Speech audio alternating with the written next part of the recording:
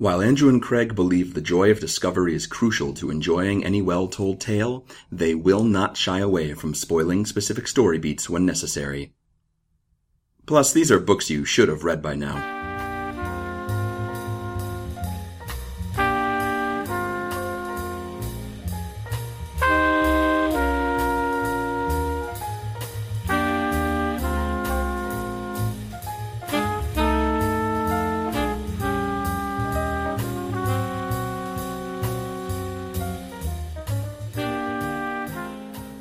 We should call people jabronis, though. Because think about it, it's not like a cuss, but it's not like you're not calling them stupid or something. Like it's a unique enough insult to make somebody pause and be like, "Did you just call me a jabroni?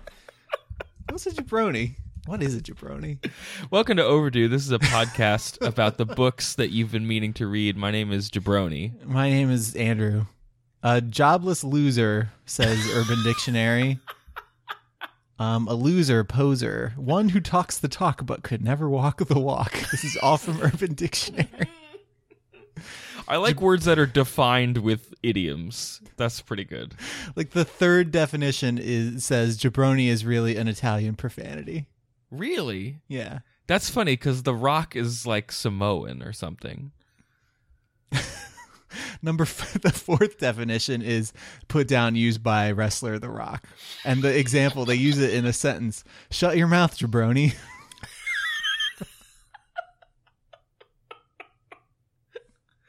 To get high-minded wrestling fan about this, I wonder if jabroni is like a slant dig on people being jobbers. Do you know what a jobber is, Andrew? I thought you were going to say a slant dig on people being bronies, but no, I don't. No. What's a jobber? A jobber is someone who is supposed to go out there and lose. Like they are a low-tier wrestler.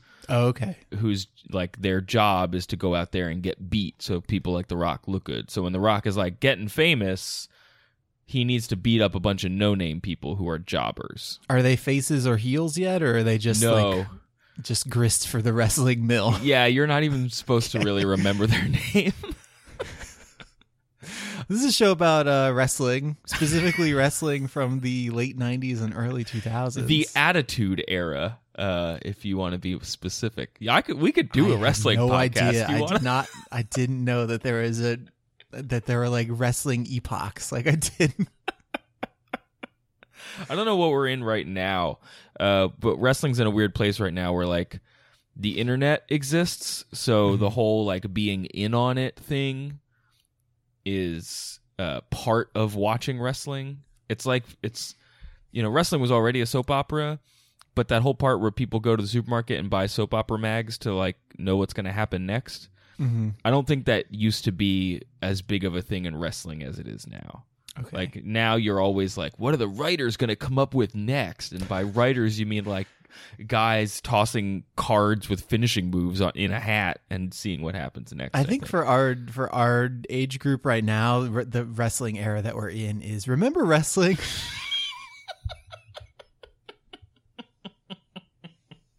Remember when everybody watched wrestling? And everyone goes, yeah, I think I've heard of John Cena. And then the conversation ends.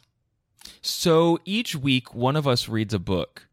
And we talk about it with the other person who may or may not have read that book. And you, the listener, get to derive some sort of benefit from it if you so choose. You jabronis.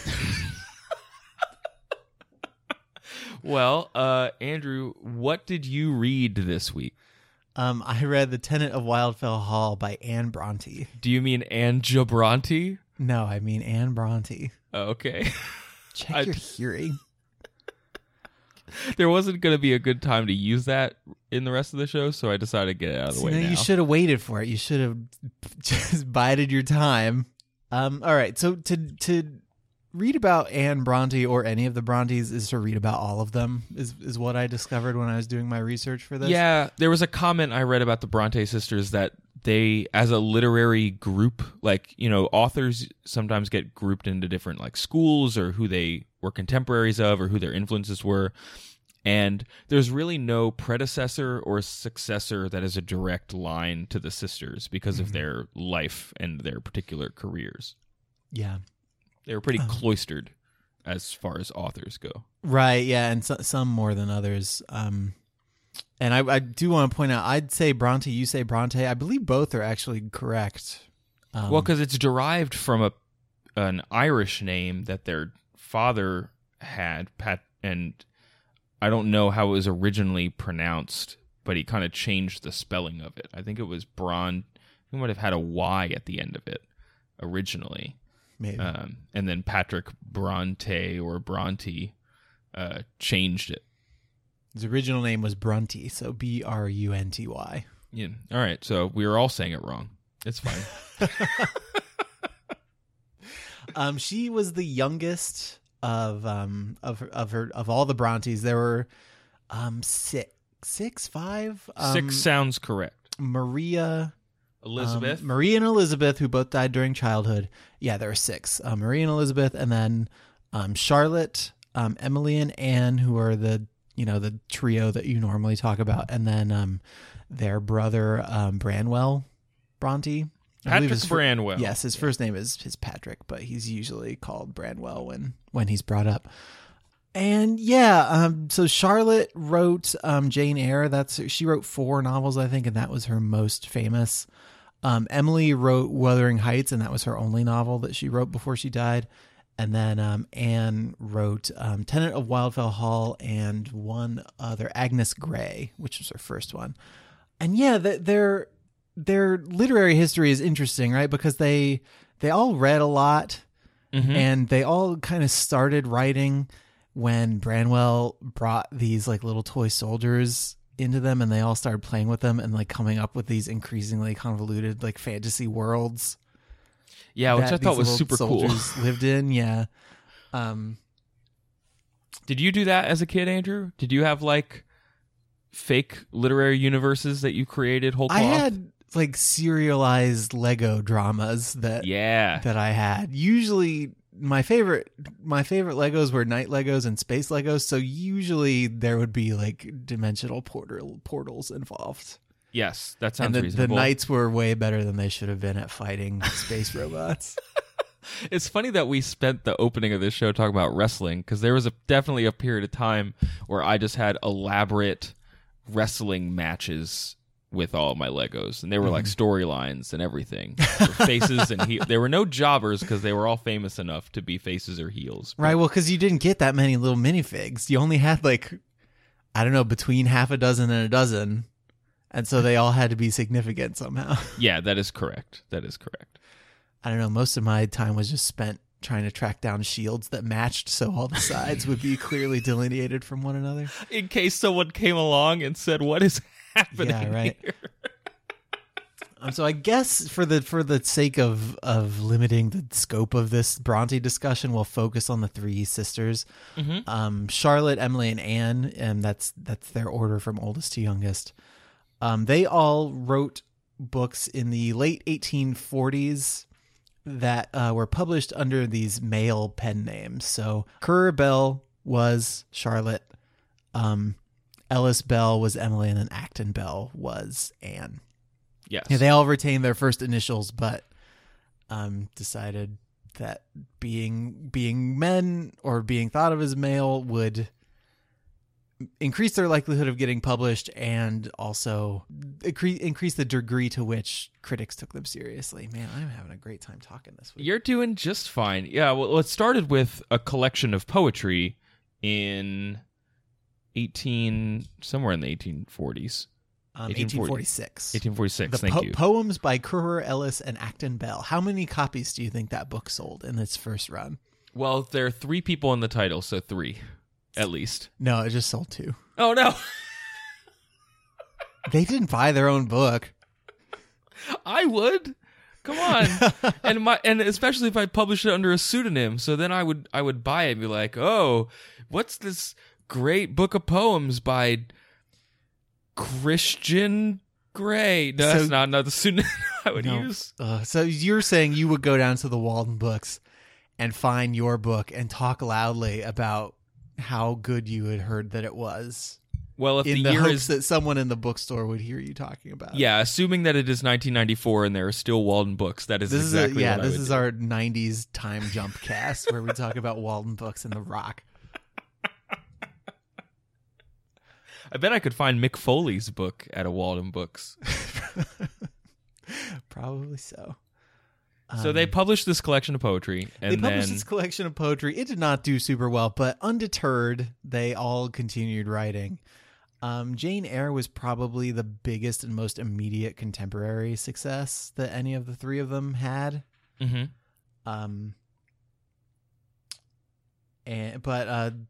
Man, I said I felt prepared for this, and I do, but it's like there's too much information, right? Because usually we're talking about one author instead of like a million authors. Well, and that's tricky. We can keep kind of riffing on this because I feel bad, actually, as I was reading about Anne Brontë, like so much of the literature on her, even just like brief internet like biography stuff, you have to grapple with the other Brontë sisters. Like you can't study them biographically in a vacuum, or at least not a lot of people have, and certainly not with Anne. Yeah, I mean there are a lot of different like interconnected issues there. Like, so for Wildfell Hall, there's some speculation that their brother Branwell got into some not great stuff in his later life. He was kind of an alcoholic and couldn't hold down a job. And there's a character like that in this book who we'll talk about in a little bit. And, it's commonly thought that, there's some small part of Branwell in Arthur Huntingdon with a D. With Emily, Charlotte ended up writing a lot of what we know about her. So a lot of what we know about Emily's character is given to us by her sister in the years immediately following her death. Well, no, she was the first of the three to pass, right? She was the first of the three. Well, the three sisters to pass. That's what I mean. She got ill at Branwell's funeral, died 3 months after him, and then Anne died 5 months after that, I think. Within the year, at least. Yeah. Within 8 months, three of the Brontes had died, and they had already lost, the two eldest sisters. Well, and I wanted to go back to that when you mentioned it, because when it's Maria and Elizabeth or Mary and Elizabeth? I believe it's Maria. They died after, or they got sick after attending a school where they contracted tuberculosis and then died. And I know that was why for several years the rest of the sisters were basically homeschooled. I know they went off to other schools at various times and studied, but they certainly got the bulk of their initial education at home after they lost their two older sisters. Mm-hmm. Which, I mean, kind of probably leads to a lot of the interconnectedness that we're grappling with right now. And so the thing about Anne as an individual, I guess, it's like to narrow in on her a little bit, is that she's overshadowed some compared to Charlotte and Emily, because Charlotte lived the longest and was writing for the longest. And she was the most successful at the time, I think, and that had something to do with it. And then Charlotte wrote a lot about Emily after she died. Mm-hmm. And so we've got a lot about both of those, but when it came time to publish another run of Wildfell Hall, after Anne had died, Charlotte was in control of her estate, and she elected not to publish the book again. Well, and she had publicly said, she didn't care for it. Yeah, she considered the subject matter to be uncouth, which is another thing we can talk about. Because, this is the middle of the 19th century, and the main themes of this book are, a woman who runs away from her husband and wants to divorce him because he's a big alcoholic. And guess how many of those things you talked about in public in the middle of the 19th century? 3 of them. I'm just going to guess. You couldn't possibly be more wrong. Oh, no. I'm just going to, every time you ask me a guess, I'm just going to say 3. So just That's be aware. This is bubbling and see, man. You're going to get one of them right. Well, and the other thing to put this in context, when I was reading about Wildfell Hall, the like historical nugget that kept coming up was the Married Women's Property Act of 1870. Did you read about that at all, Andrew? I read of it. I read about that, but I didn't dig any further into that particular act. Well, just that in England, prior to this act being put through in 1870, any property that a woman owned prior to her marriage or earned during her marriage, including her kids, became the property of her husband, just like flat out. Yeah. No rights. Yeah, and there's a section of this book where the wife runs away from her husband and then is supporting herself by selling art, and technically that should have been her husband's money that yes. she got through selling that. So yeah, it's at the time it was considered coarse, I guess, is the word I kept running into. Yeah. And so it's an accusation that some people leveled at some of Charlotte's work too, but I don't know. I feel like, and there probably is, I'd have to Google for it. I feel like there's like a run of Kate Beaton comics or something in Charlotte being like passive aggressive about Anne's work. Okay.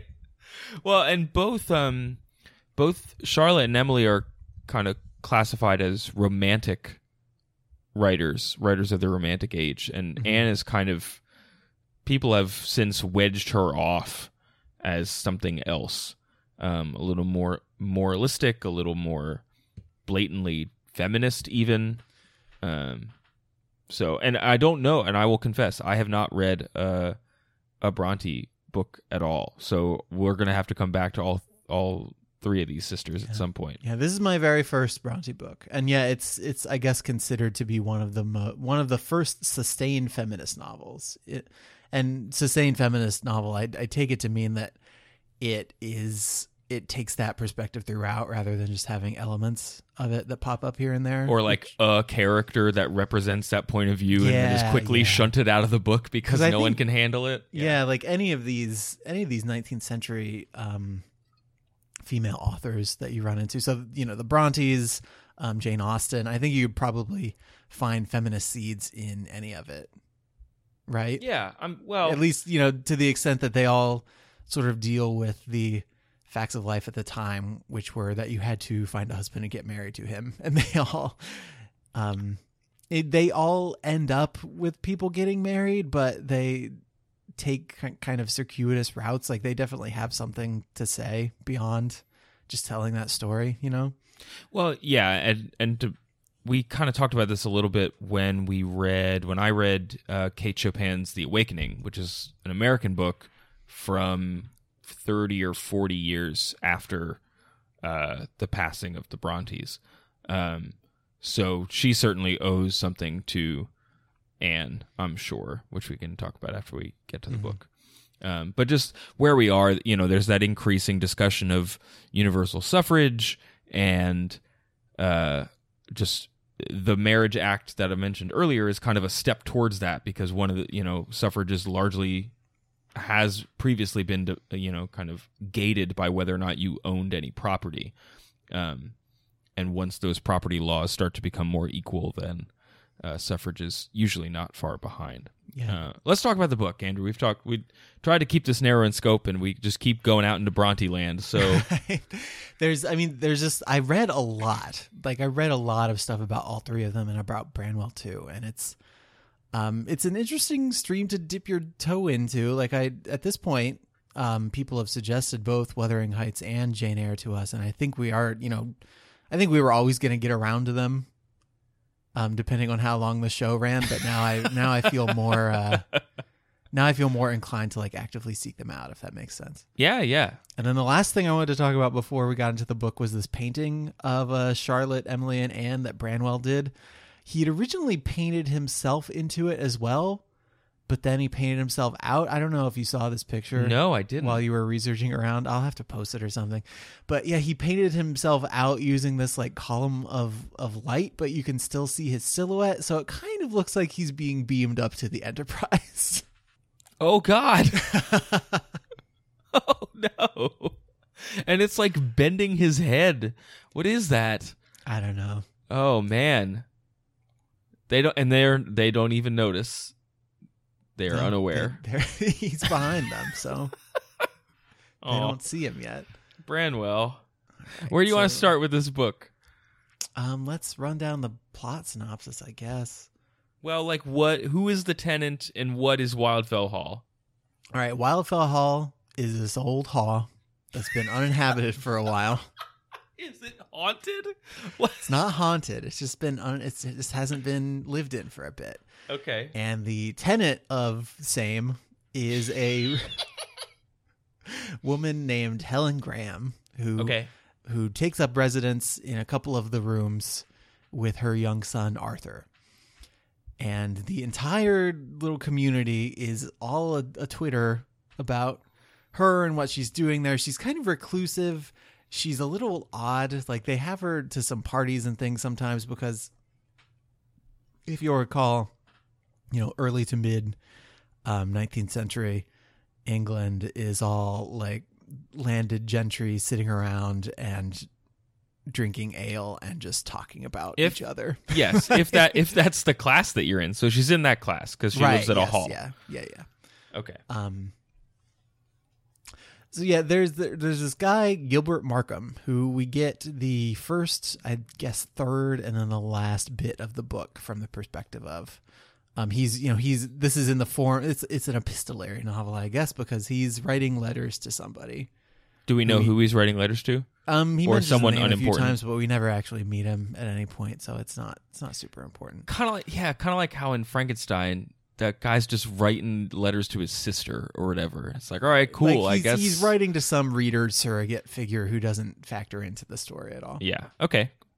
So he relays Helen moving into this place and initially like butting heads with her a few times, having these arguments or conversations or things, but then gradually becoming like infatuated with her. How old is she? You said she had a son? She had a son. She's, I want to say like mid to late 20s is the age we're talking about. So, for the time, getting up there in years, but not yet so old that, she was beyond like childbearing or marriage or whatever. Is she a widow? Is she... Here's the thing is, yes, she tells everybody that she's a widow. Oh. And that she's there with her son. And just trying to get along and like get over her husband being dead. And so Gilbert starts pursuing her, and she obviously likes him, but she will not make their relationship romantic. Like she'll play cards with him, right? And she's like, okay, to put it in modern terms that are still stupid, he feels like she's friend zoning him. Okay, I hate that term. And he takes the tack. I hate it too. I think it's terrible, stupid, doesn't exist. He takes the tack where he's like, well, all right, I guess we'll just be friends. And then privately to himself, he thinks, okay, if I could just stay friends with her for a while, then I can make her like me. And it'll be totally great. Is he 16? Is he wearing an Invader Zim shirt? Like, what is he? No, he's just a man of marrying age in 19th century England, which is basically like 20 to 75, right? Like you can marry whoever you want. Yeah, men have it pretty good, like just in general. Oh, God. Yeah, what very astute of you. I'm so glad that you learned that from the Brontes. That's a good observation I made.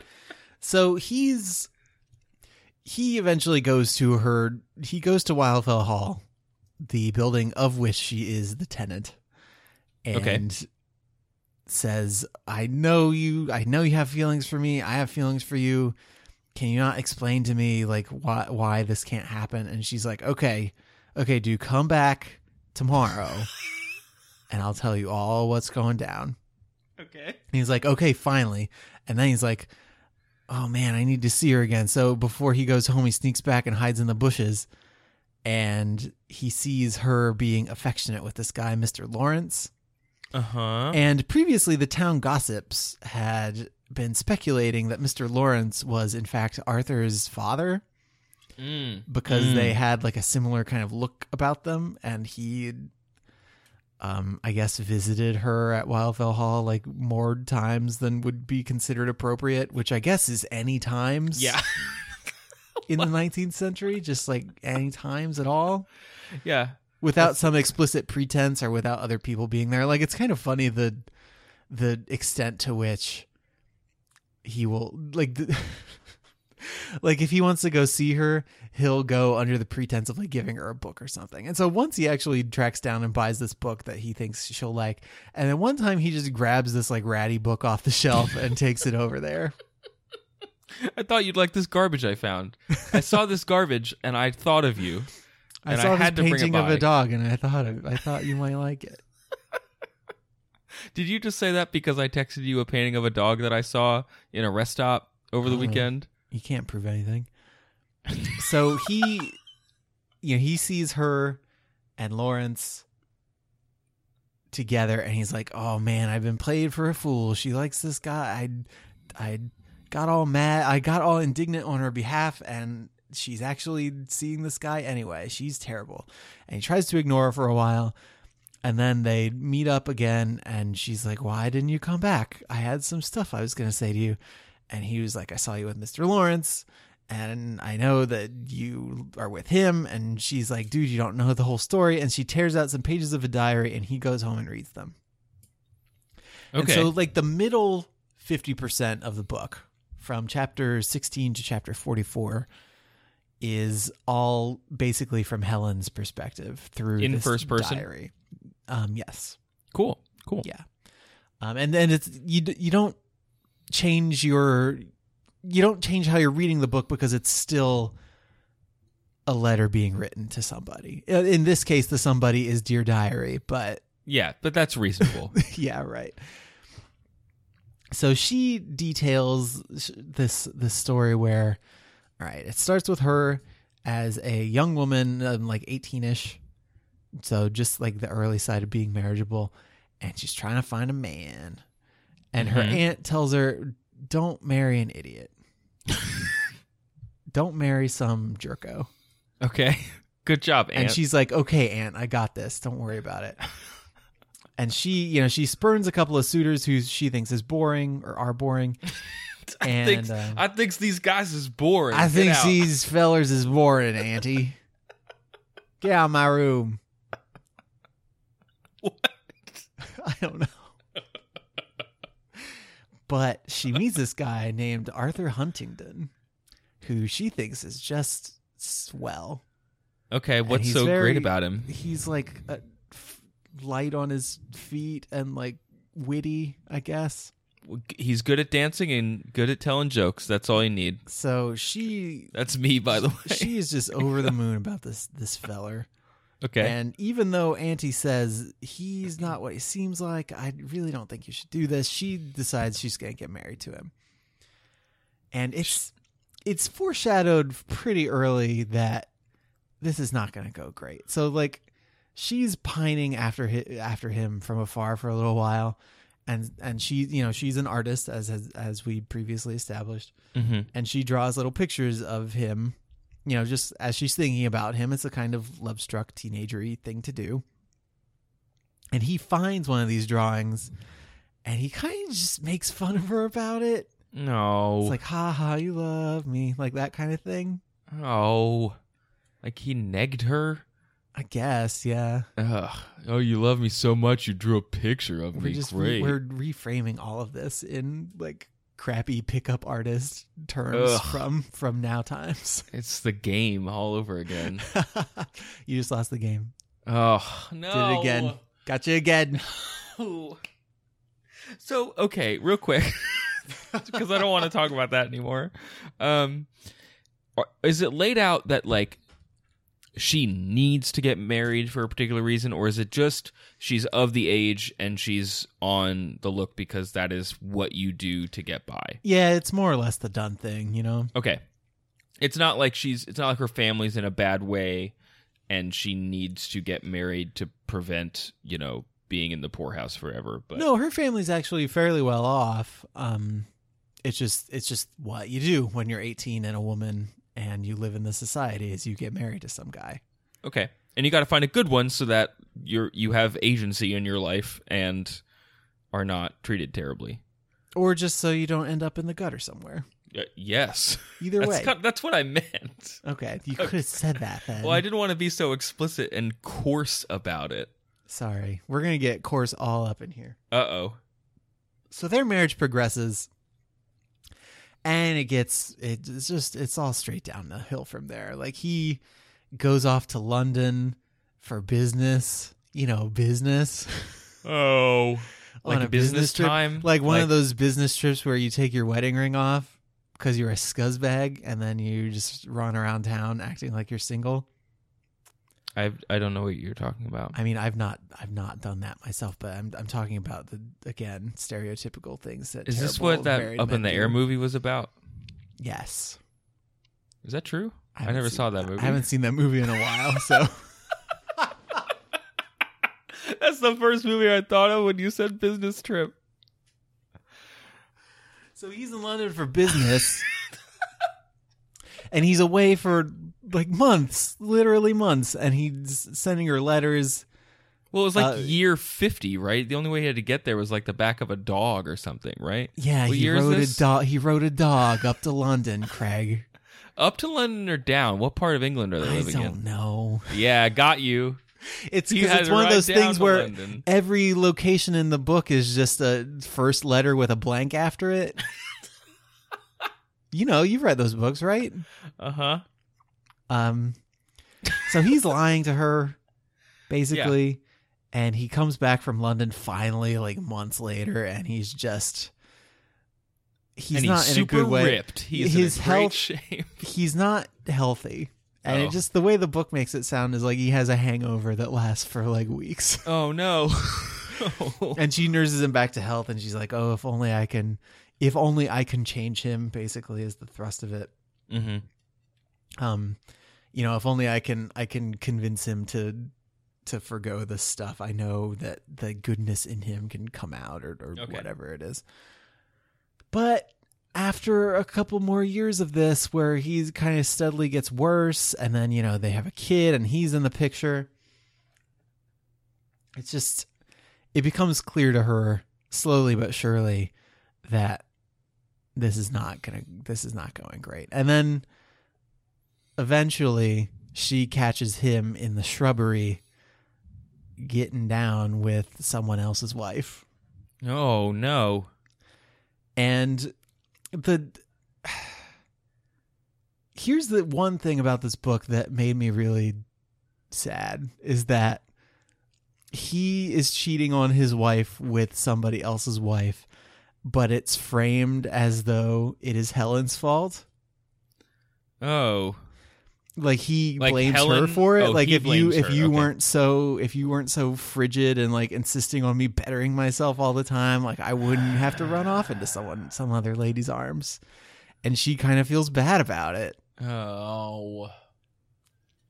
That's like she gets over that eventually. Yeah, but that's one of those things like that happens in relationships where unfortunately it's on a spectrum with all sorts of other feelings. Like it is cut and dry in that like he cheated, right?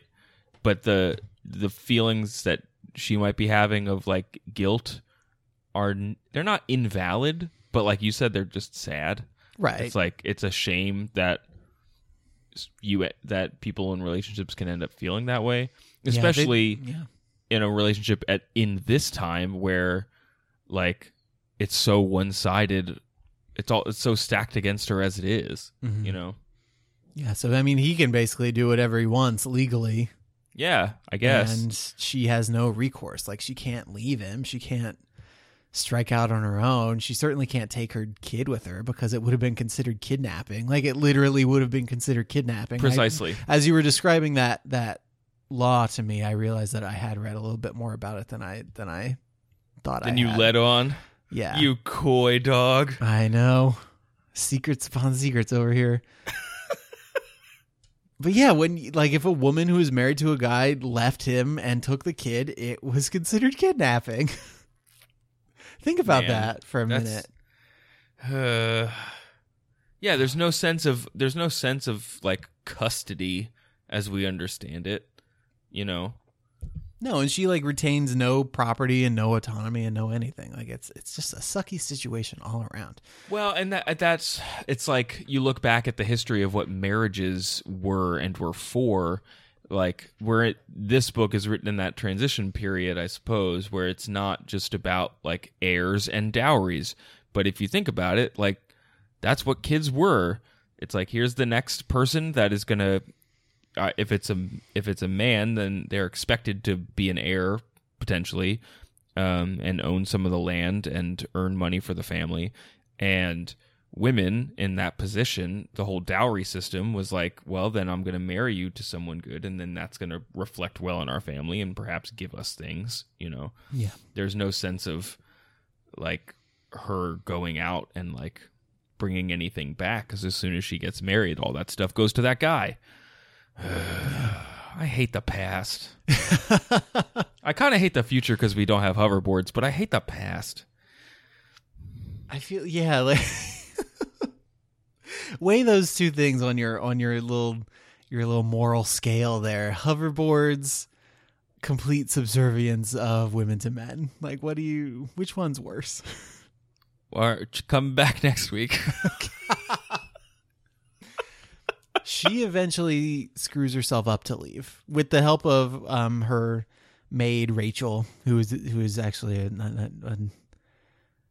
don't know. You don't spend much time with Rachel, but she's like, that stout servant who is always by your side, and she's got her lady's back. Yeah, all right. Like she knew Arthur Huntington was bad. Okay. A while before, like she had discovered that he was cheating on Helen for a while before Helen did. And she's not armed with "I told you so's," but she's got she's just Helen's like, back. Yeah. Right. She's like very sad for Helen. Okay. And willing to go with her and take care of her, even though there's probably not very much money in it for her. So what's Helen's plan? Like, what is she gonna do? Helen's got this brother. Who has a certain vacant hall. Interesting. That he can spruce up for her. Okay. And so he goes about that, and then one night she goes. And there's some suspense, like he discovers her diary and discovers that she's thinking about leaving and saving money and takes all of her money and just tries to keep her from going, but eventually she gets out and she escapes, and she makes it to Wildfell Hall, and the brother who helped her get Wildfell Hall already was none other than Mr. Lawrence. So mind trap. He was her brother all along. Wait, she was making out with her brother? No, she wasn't making out with him. She was just like being affectionate. Yeah, like hand on the shoulder kind of affectionate. Oh, okay. Yeah. Well, then, yeah. In 19th century England, a casual observer hiding in the shrubs outside your house might take that to imply more than it does. Yeah, I think up until 1828 in England, if you high-five someone, you had to get married. That's what I read. Like, you're not supposed to high-five before marriage anyway, right? Well, depends on where you grew up, I suppose. Well, on the East Coast, you could high-five. If you're gonna high-five, use protection. Wear mittens. Wear mittens. Don't get to know them the first. too slow method. Oh, that never protected anybody. Whoa, and get to know them first. Don't just high five everyone. Don't just be. You don't want to be the town five who just runs down lines with everybody holding their hands out. Andrew, I heard that kids are high fiving in middle school now. Oh no! What is this world called? I hate the future. They go out behind the gymnasium and high five each other. Did you see Bobby? He was high fiving under the bleachers. I caught mommy high fiving Santa Claus. That's what you're supposed to do under the mistletoe. Yep. I've been doing it wrong. High five. Christmas. Woo! Christmas. What were we talking about? Her brother was the guy, Mind Trap. Yeah, so at that point, basically, we go back to Markham's perspective, and he's like, "Welp, I did bad. Yep. I read that one wrong. That one's on me." Sorry about that. And he goes back to her and is like, "Hey, I'm kind of sorry for all that stuff that I said and did." Because, and he doesn't tell Helen this, and Lawrence doesn't tell Helen this, but in the interim between seeing Helen and Lawrence together and him confronting her and like getting these diary pages from her, he hit Lawrence in the face with a whip. Whoa. And knocked him off his horse. This guy sounds awesome. He's like... Markham knows what's up. Given Arthur Huntington, Markham is an okay guy. He looks pretty good by comparison. And okay, here's a line of his, and this is one of the things that I think people are thinking of when they talk about this book as a feminist book. Okay. And Markham is having a conversation with his mother and his sister, talking about marriage and how I guess you're supposed to find a woman who makes you happy and like devotes herself to making you happy. And that's like what marriage is supposed to be. And Markham says, "I was not sent into the world merely to exercise the good capacities and good feelings of others, was I? But to exert my own towards them. And when I marry, I shall expect to find more pleasure in making my wife happy and comfortable than in being made so by her. I would rather give than receive." And then his mom says to him, "Oh, that's all nonsense, my dear. It's mere boys' talk, that. You'll soon tire of petting and humoring your wife, be she ever so charming, and then comes the trial." Oh, no. So Markham is, I guess for his time, pretty progressive in that when he marries somebody, he wants to make her happy. Yeah, okay. Interesting. So he's not perfect. He's jealous and he's petty sometimes, and he prone to cartoonish violence. Prone to prejudgment of people. Prone sometimes. to hiding in shrubbery. Prone to ducking down in the shrubs. But not that bad. Not that bad. Ultimately an okay guy. Considered, yeah. So does that work out? He and Helen have another conversation, and she says, "You know, this nothing can happen because my husband is still alive." Huh.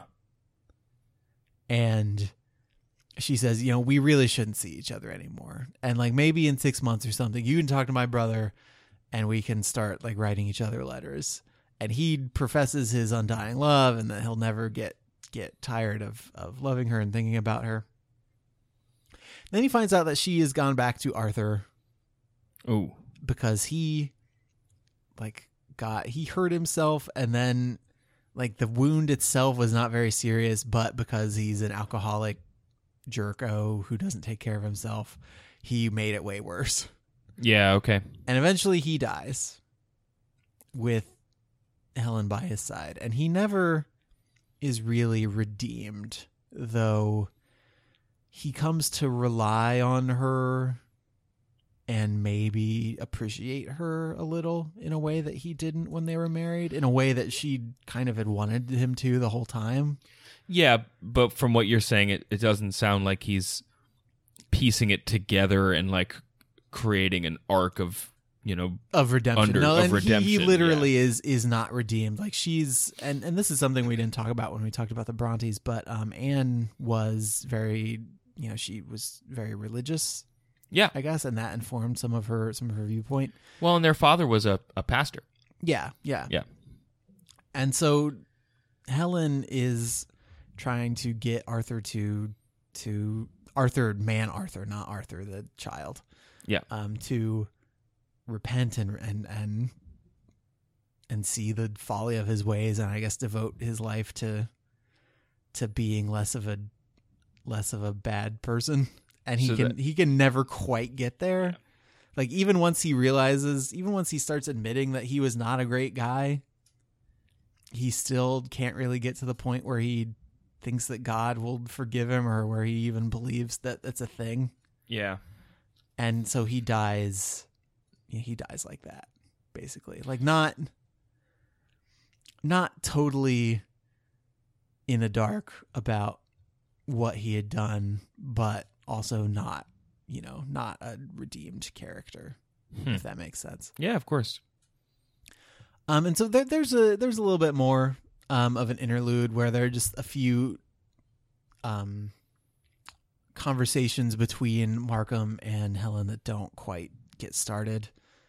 A few misconnections, I guess. And then he hears that she's getting married to somebody. You living in Wildfell Hall, me hiding in a shrub. I saw you high-fiving a guy who looked vaguely like you, but probably just because you love each other so much, I'm jealous. I'm going to knock him off a horse. Call me.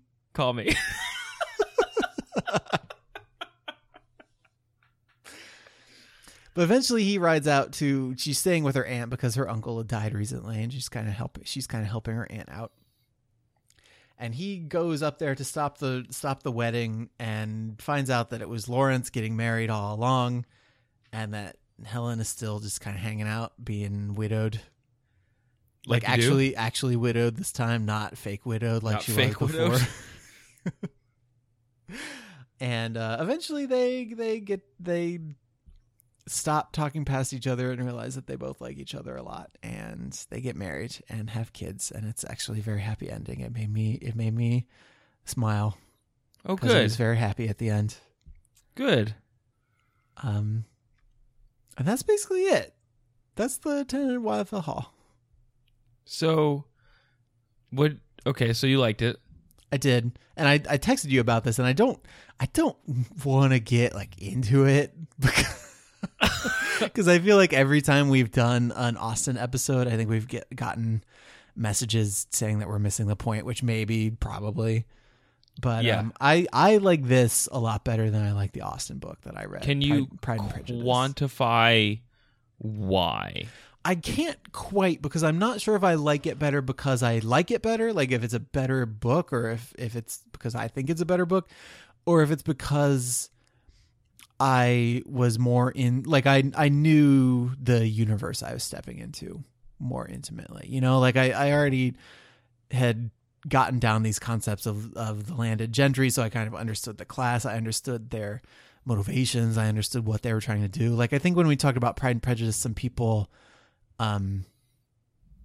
criticism probably isn't the right word, because I don't think it was that strong, but people wondered whether we'd missed the point, because I think I said that all these people just talking about marriage all the time was silly. Uh-huh. And it's, I think it is kind of silly, but it was also like how life was lived at the time. Well, and we talked about, we got plenty of great comments about whether or not Austen thought it was silly as well, yeah. Which we didn't do as thorough of a job discussing on the show. Mm-hmm. So you felt better prepared coming into this guy. I did, and if I went back to another Austen book with the same preparedness and read it again, like I don't know, would I like it better? Would I like it more? I don't know, but yeah, all in all, my impression of this book is more positive, and like we said earlier, it makes me want to read more Brontë stuff. Not because, because Anne has the one other novel and some poems and stuff, but this is pretty much it as far as she goes. Like this is her biggest thing. Yeah, the other book is Agnes Grey, right? Is that her other book? Yeah. And that's largely about her experience as a governess, her first experience as a governess, which she hated. Yeah, right. It did not go well.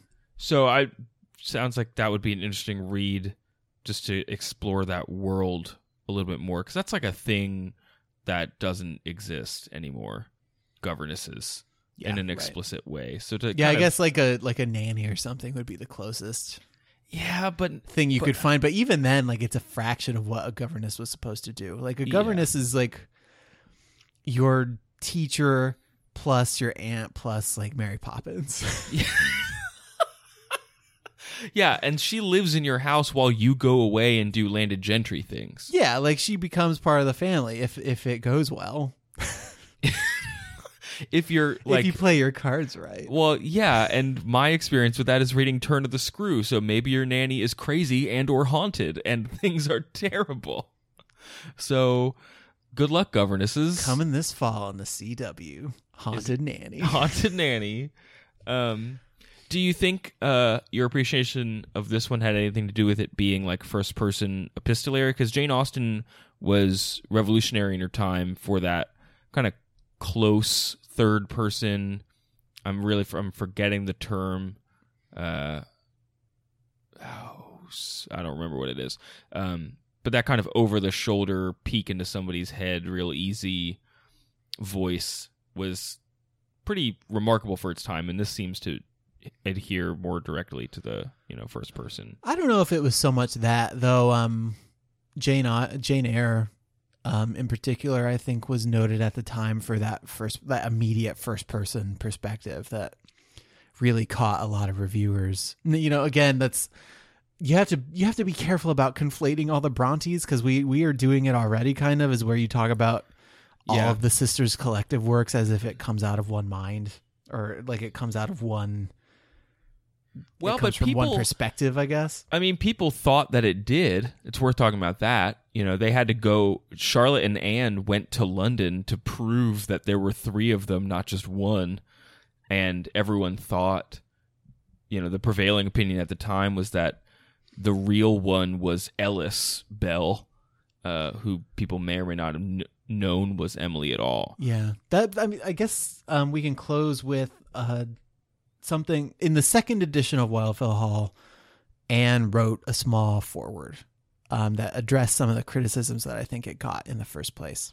Yeah, and she writes some interesting things about her identity and about books being written by men or women. And I think I'll just read this whole chunk because it's good. Like this particular edition of it is free from the Kindle store, and it's not cool. Perfect. Like when you get these books free from the Kindle store, you're always kind of rolling the dice. Like you're probably going to run into some weird like scanning errors or something. So every once in a while you'll find like page 1 buried in a paragraph somewhere. Like it was obviously grabbed from a header or footer and transposed poorly.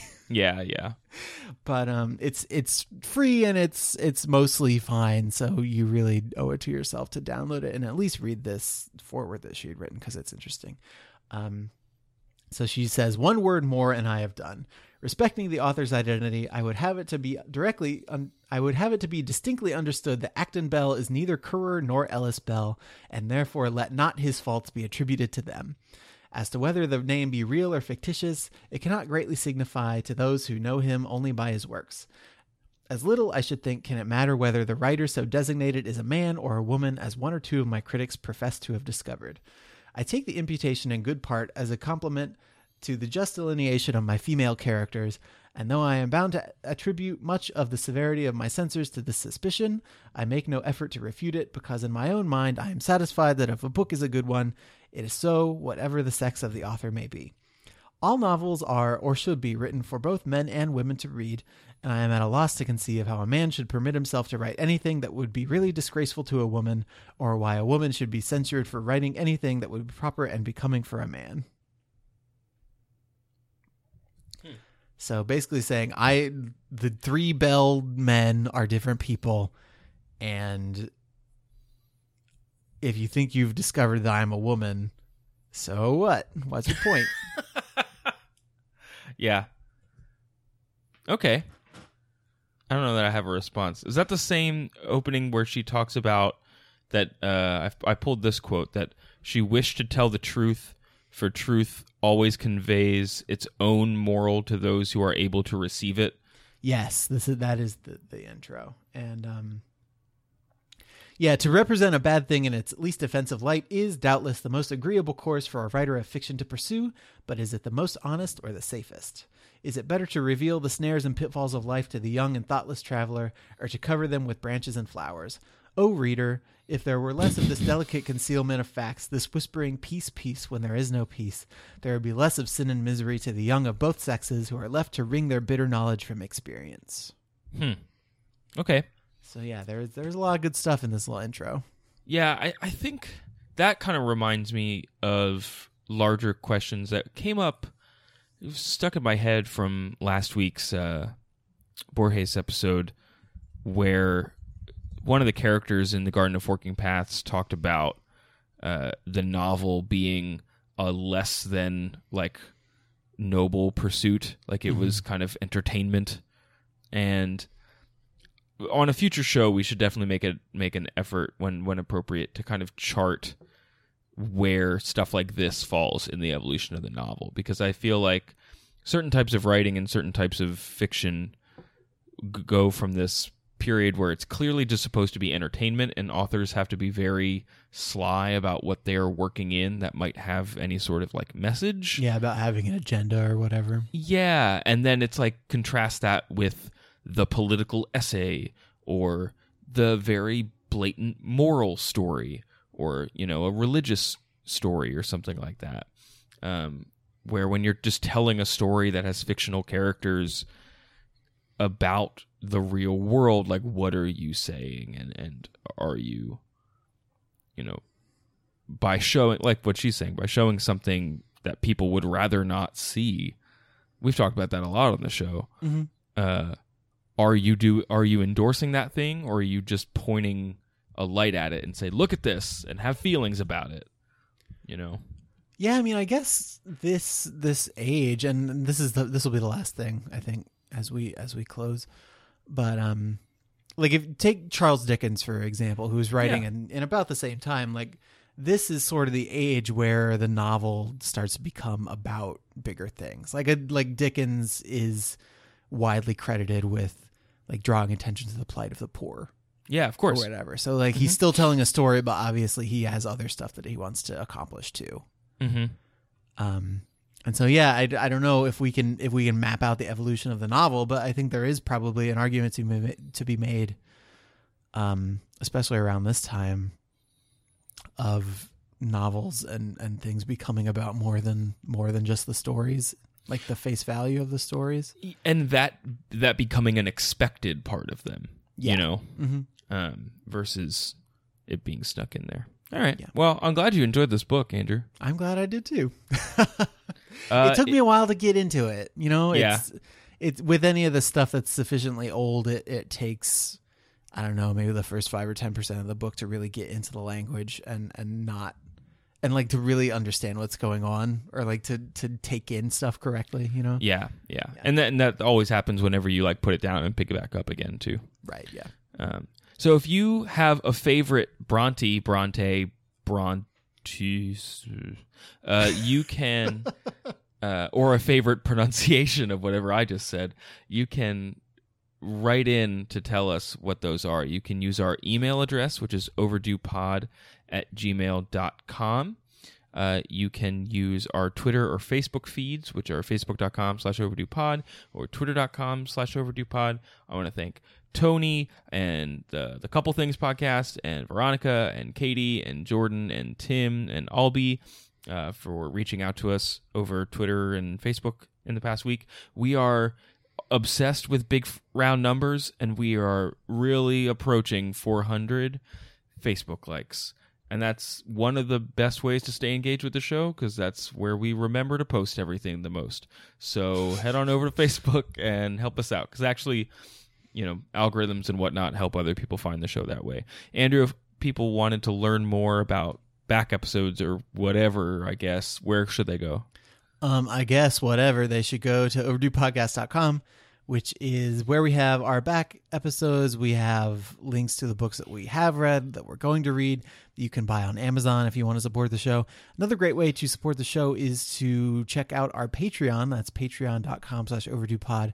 As we've said a few times in past episodes, that's a sort of crowdfunding site where people pledge a certain amount of money per month to keep the lights on, to help us buy books, to help us upgrade our equipment. It's been a really amazing response that we've gotten so far. We got a couple new patrons this week, and it's slowly coming in and going up, and it's really gratifying to see and hear so much from people who like the show and who want to keep it going. We also on overduepodcast.com have links to iTunes, Stitcher, RSS, all those things you can use to subscribe to the show. If you subscribe in iTunes in particular, if you could leave us a rating or a review, we would really appreciate it. That helps us rise in the rankings, helps other people find the show. We got one new review this week from Atlas C Grad. That's how I'm going to pronounce that username. Mm-hmm. Yeah, if you do not want to support the show financially, or if you just can't, and we totally understand, that's the best way to help us keep growing, to help us keep the momentum that we've built up in 2015 so far going. Craig, what are you reading next week? Outlander. Who's it by? I don't remember. Well, you have a lot of work to do between now and next Monday, don't you? Yep. All right, everybody. Thank you so much for listening. Thank you so much for listening. We will see you next week. And until then, try to be happy.